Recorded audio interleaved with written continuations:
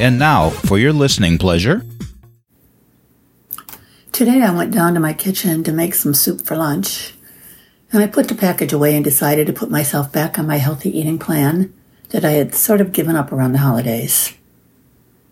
Hi, this is Carolyn Sanic, life coach, author, and high-value woman. This is my podcast, Thrive Live, Thrive Zone, and you're in the zone with me today. Why is it so difficult to turn our backs on holiday goodies? Where did our willpower go for about 5 to 6 weeks? We all hear people talk about the 5-pound or more holiday weight gain. In total honesty, mine was 2 pounds. So before it became 5 pounds or more, I ate sliced raw vegetables for lunch and my protein was low-calorie cheese. I injured my hamstring in my right thigh, and I talked about that before. It's been about 10 days, and it's just starting to feel normal.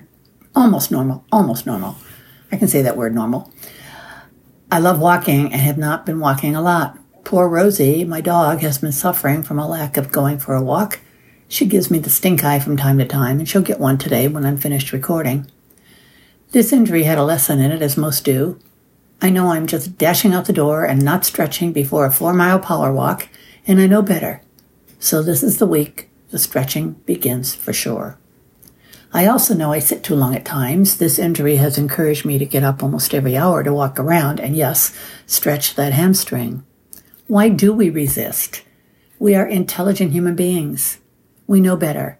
And we know we have an expiration date. So what the heck is preventing us from doing the right things? We've all been sick at times. We know how bad we feel when we're sick. While we cannot always avoid being sick, what if we never snap back? What if we lost our health? Then what? Something to think about.